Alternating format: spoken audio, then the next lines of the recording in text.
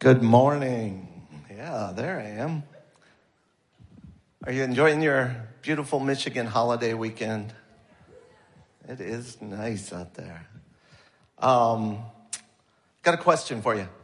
How many of you, by a show of hands, raise your hand, if you are aware of a house in Midland that most people call the Igloo House? Raise your hand if you're aware of that house.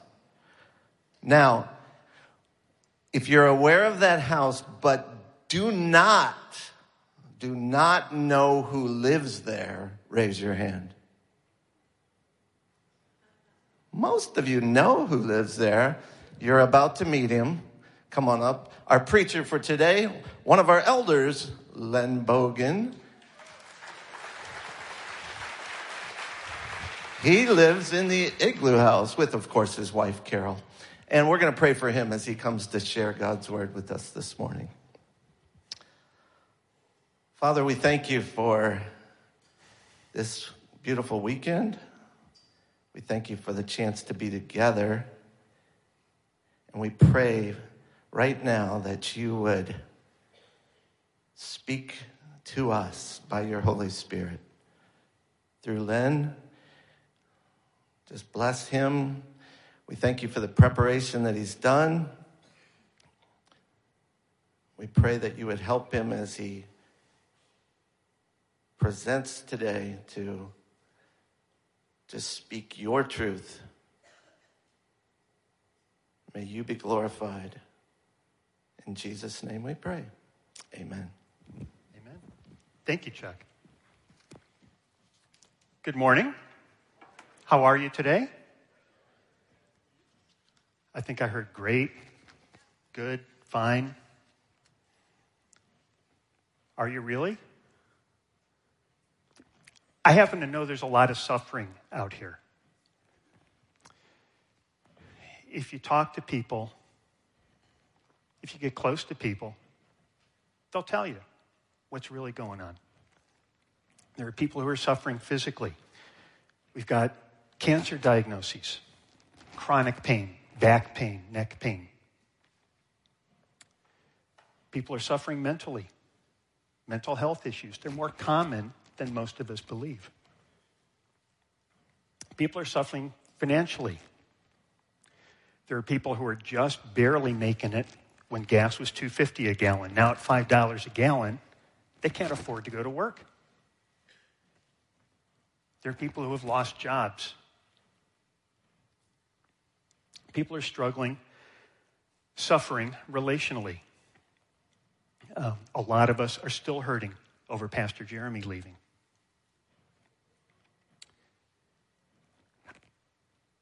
Right now, I'm praying for 11 marriages that I know personally that are having difficulties, that are on the brink of divorce. One of them, we've got a slide, one of them is my daughter in Korea, Hae-young. There we go. I walked her down the aisle 10 years ago in Seoul. And she is right now in the midst of the ugliness of divorce, the heartbreak, thinking about who gets custody, what that looks like, dividing up assets. Her heart is broken. My heart is broken over this. There are some people who may think, well, that would be a good thing because I'm suffering physical or mental abuse. Suffering every day with that. Or some who are grieving the death of a loved one.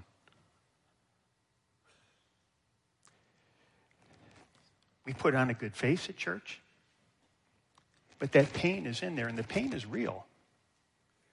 Whether we show it or not, whether we understand God's goodness or not, the pain is still real. So why do we say, oh, I'm fine, I'm great, when someone asks? Well, maybe it's because we know you really don't want to know. Right? And in our culture, right, how you doing? That's just what we say. And we're not expecting a real answer.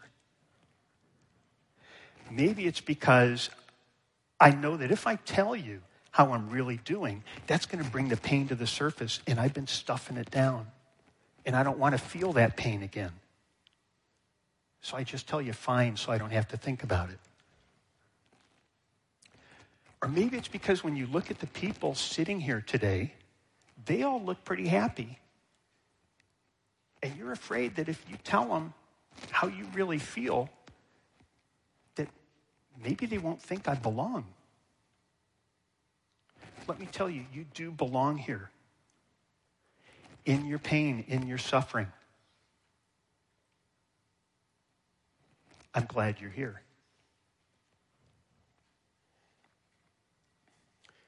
Today I'm going to tell you three things.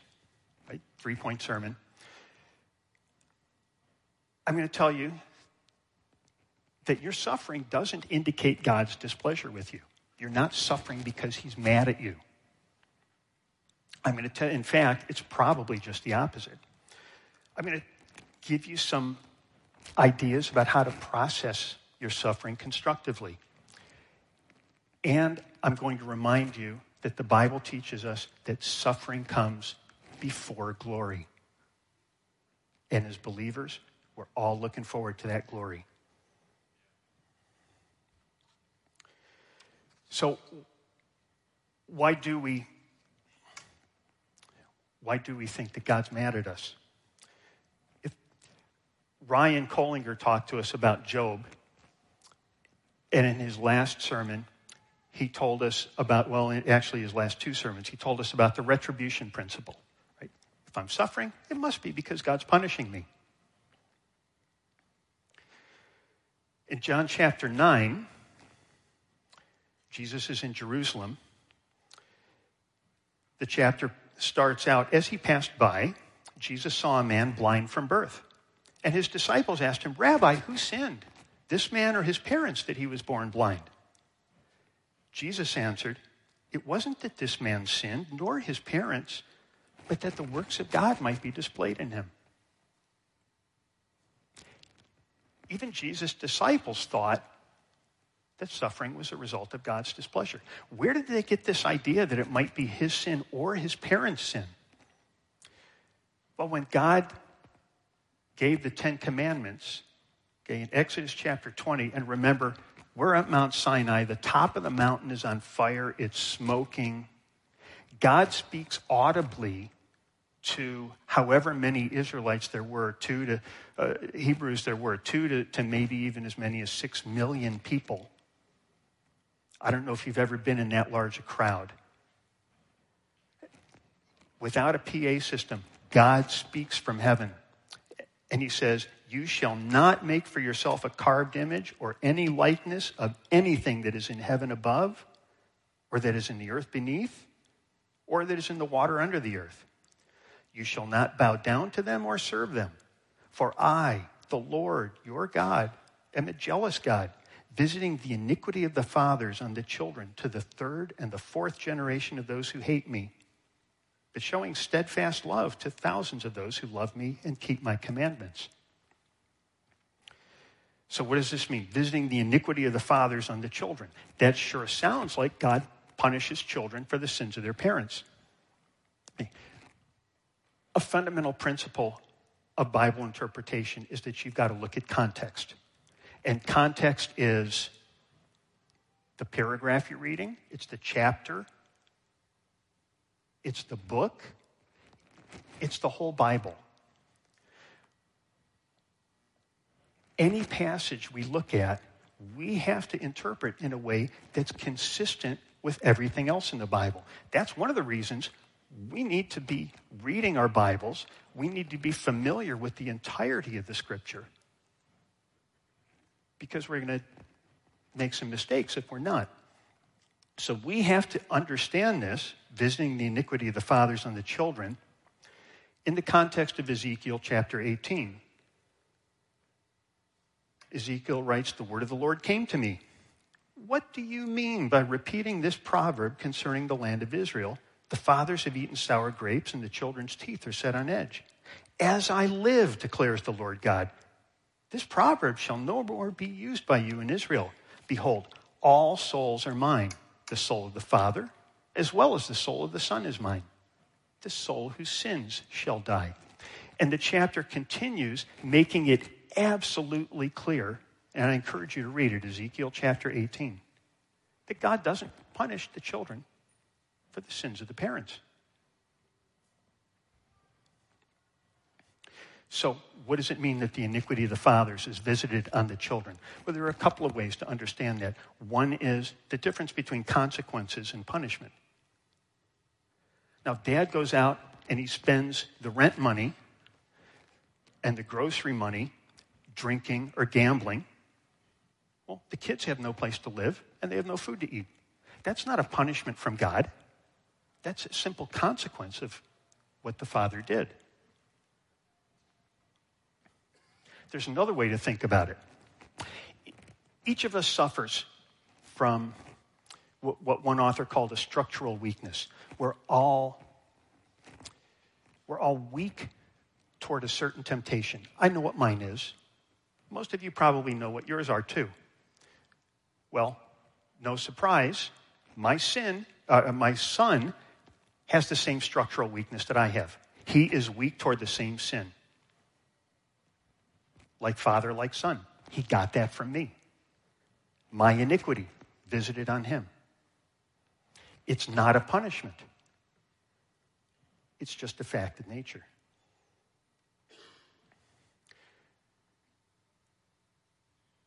So if we're not being punished, how do we understand our suffering? Again, Ryan told us that we should seek answers in God's wisdom rather than questioning his justice. But doesn't God want us to be happy? God says, be ye happy, for I am happy, right? I should see a lot of shaking of heads, not nodding of heads. In Leviticus chapter 19, the Lord spoke to Moses, saying, speak to all the congregation of the children of Israel and say to them, you shall be holy, for I, the Lord your God, am holy. Peter quotes this again in 1 Peter chapter 1. Therefore, gird up the loins of your mind, be sober, and rest your hope fully upon the grace that is to be brought to you at the revelation of Jesus Christ. As obedient children, not conforming yourselves to the former lusts as in your ignorance, but as he who called you is holy, you also be holy in all your conduct. Because it is written, be holy, for I am holy. Now, what does holy mean? We use the word all the time in church, but we don't always understand what it means. Right? The basic meaning is separate, set apart. And it's not so much set apart from as set apart unto. We're to be holy unto God. I think of it this way. When I was growing up, my mom had a set of dishes that we didn't use every day. They were in a special cabinet. They were set apart for special occasions. We are set apart for God's purpose, for his use, for his praise, for his glory. Our suffering is a part of the way that God makes us holy. It still hurts, but it's something God uses. When we think that God somehow owes us happiness, we misunderstand who he is. So what happens? We get mad at our concept of who we think God should be, and then we transfer that anger to the true and living God, but he was never the God that we got angry with in the first place. Because he never promised us happiness. In fact, quite the opposite. He promised us trials, tribulations, suffering.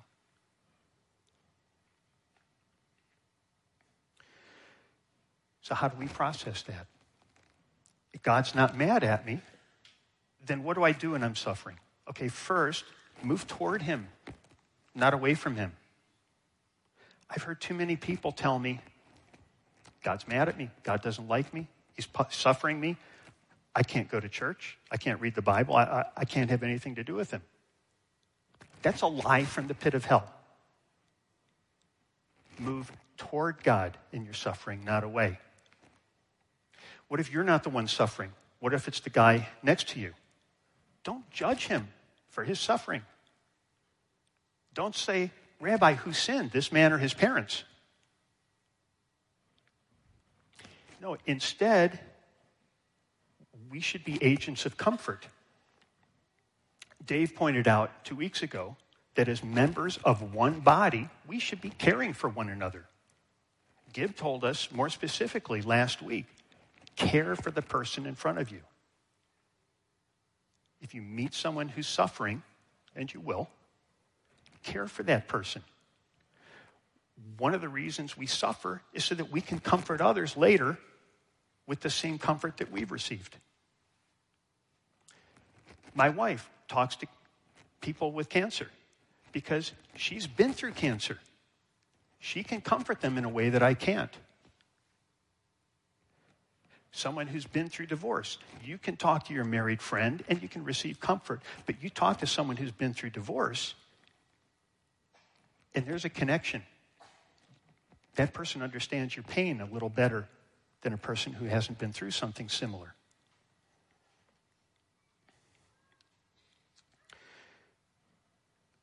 When we process our suffering, we need to remember that it's not unusual for believers to suffer. In fact, Jesus said in John chapter 16, I have said these things to you that in me you may have peace. In the world you will have tribulation. But take heart. I've overcome the world. Peter says, Beloved, don't be surprised at the fiery trial when it comes upon you to test you, as though something strange were happening to you. Suffering is normative. It's not wrong. It's not unusual. In fact, I think about it this way sometimes. Kids are out playing in the street. When our son was young, we lived in a court. All the kids played in this court. There was no traffic there. If there's something going on, I go out and I spank my kid. I don't spank my neighbor's kid. If God is taking you through suffering, that's an indication that you're his kid. He is transforming you. He's making you holy. If you never suffer, you gotta wonder whose kid you really are. God uses suffering in a lot of ways. I counted at least 10 from Scripture, and I don't have time to go through them all today. That would be another sermon or maybe two.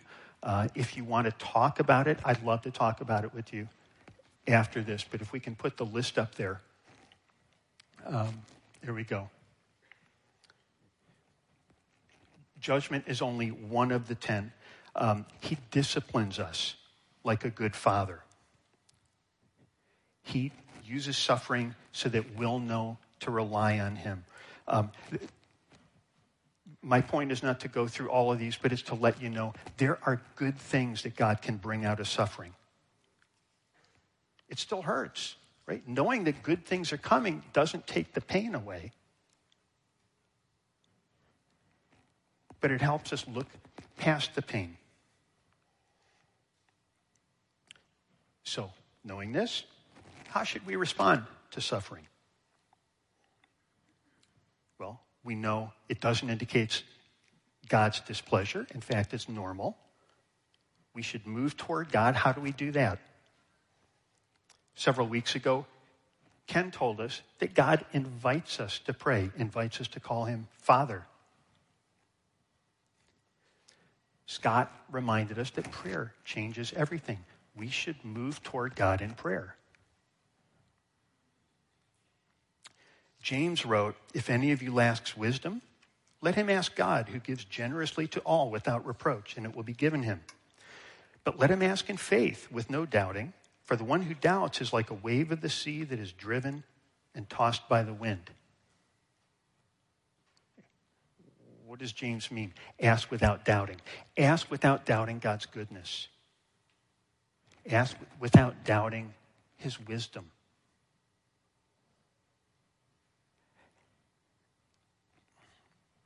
We need to change our focus. Pastor Chuck told us about Ebenezer testimonies. Look back. Where has God brought you through suffering? What has he taught you through suffering?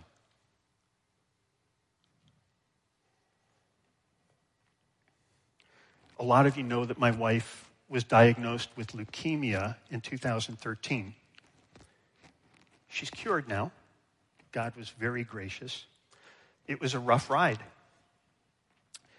When she first received her diagnosis, the first thing she thought was, God, how can you be glorified in this? That's the right way to think about your suffering. How can God be glorified in this? I can tell you, he was glorified in her leukemia. She's got a ministry now. People come out of the woodwork. She doesn't have enough time. She doesn't have to advertise. People just keep calling her. They're referred to her. Hey, I've got cancer. I need help. While she was in the hospital, we saw 2 straight-up miracles. At one point, they canceled all of her future appointments because they were so sure she was dead. And she wasn't. And she was, her being there was a witness to all the medical staff. God was glorified in many ways, probably in ways that we still don't understand.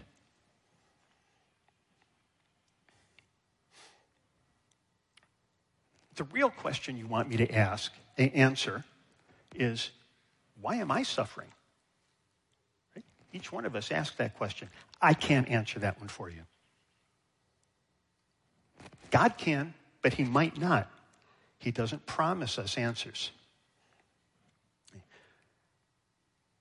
But even though I can't answer that question, I want to remind you that suffering comes before glory. This is a pattern throughout the Bible. Some of you are old enough to remember no pain, no gain. Okay? That didn't originate with Jane Fonda. It comes from the Bible. Think about Joseph. Good kid. His brothers sell him into slavery. He gets thrown in jail for not committing adultery. And he winds up second in command in the most powerful nation in the world, in a position to save those very brothers who betrayed him. Think about Daniel, taken as a teenager from his home, ripped away from his family, from the place he grew up, trained in a new culture, given a new name. He winds up being one of the top advisors to kings in the most powerful, in successive kingdoms that are the most powerful in the world at that time. Think of David.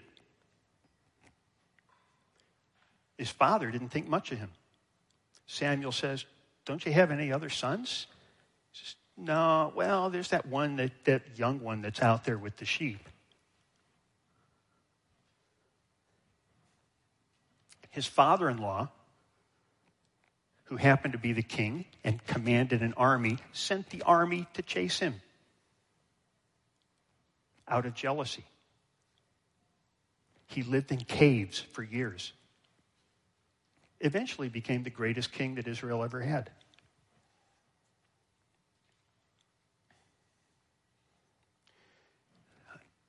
After Jesus' resurrection, we read about this in Luke chapter 24. There are 2 guys walking from Jerusalem to Emmaus.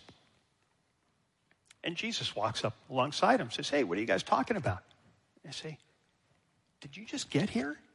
You don't know what happened? Jesus, he was a prophet, mighty in word and deed, and we thought he was going to save Israel, but the Romans crucified him. And now some of our number are saying that that he's alive again. And Jesus says to them, "O foolish ones, and slow of heart to believe all that the prophets have spoken. Wasn't it necessary that the Christ should suffer these things and enter into his glory?" Paul writes to the Romans, "The Spirit himself bears witness with our spirit that we're children of God. And if children, then heirs, heirs of God and fellow heirs with Christ, provided we suffer with him in order that we may also be glorified with him."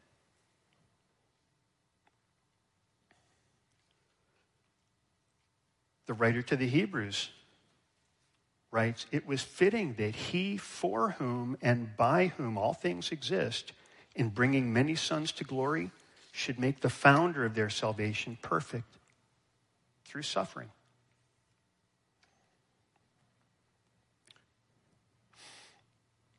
And a perfect example of changing your focus from the pain to the glory. Paul writes in 2 Corinthians, "For this light momentary affliction." Now you can go to 2 Corinthians chapter 11 to find out what he means by light momentary affliction. I was beaten so many times I lost count. I was whipped 3 times. I was beaten with rods. I was shipwrecked. I spent a day and a night in the deep. He says, this light momentary affliction is preparing for us an eternal weight of glory beyond all comparison.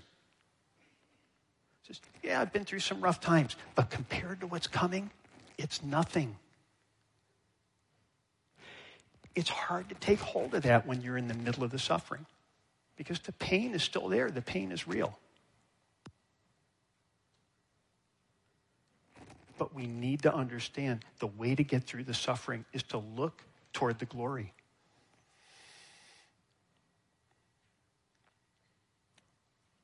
If you're not a Christian, if you're not a believer in Jesus, you don't have that same promise of glory. Suffering is harder. I encourage you, if you're not a Christian, learn more about this Jesus. Come up here after the service. We'll have pastors, elders, Stephen ministers up here. We would like nothing better than to give you a Bible, tell you about this Jesus who can bring you to glory after the suffering.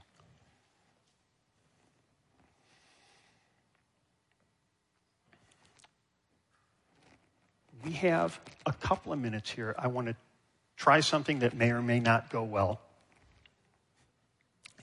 If you're suffering and you would like prayer, I'm going to ask us to take about 3 minutes. Stand up where you are. If you see someone around you, stand up. Put a hand on them, just move near them, and pray for them. You don't have to tell us why you want prayer. You may. But if they don't tell you, that's okay.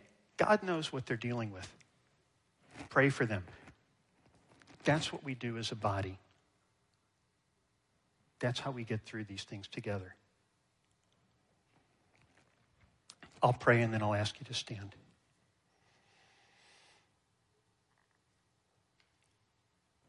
Father in heaven, we know that you're good. Thank you for revealing yourself to us. Thank you for putting us here with brothers and sisters.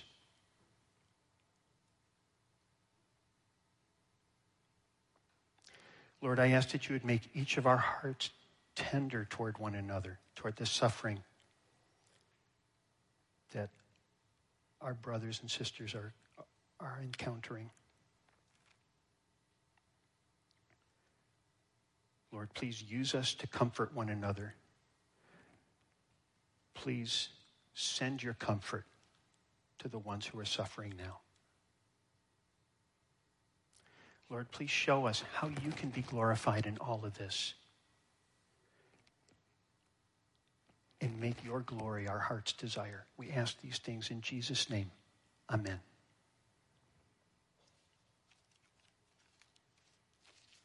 Is anyone brave enough to stand up?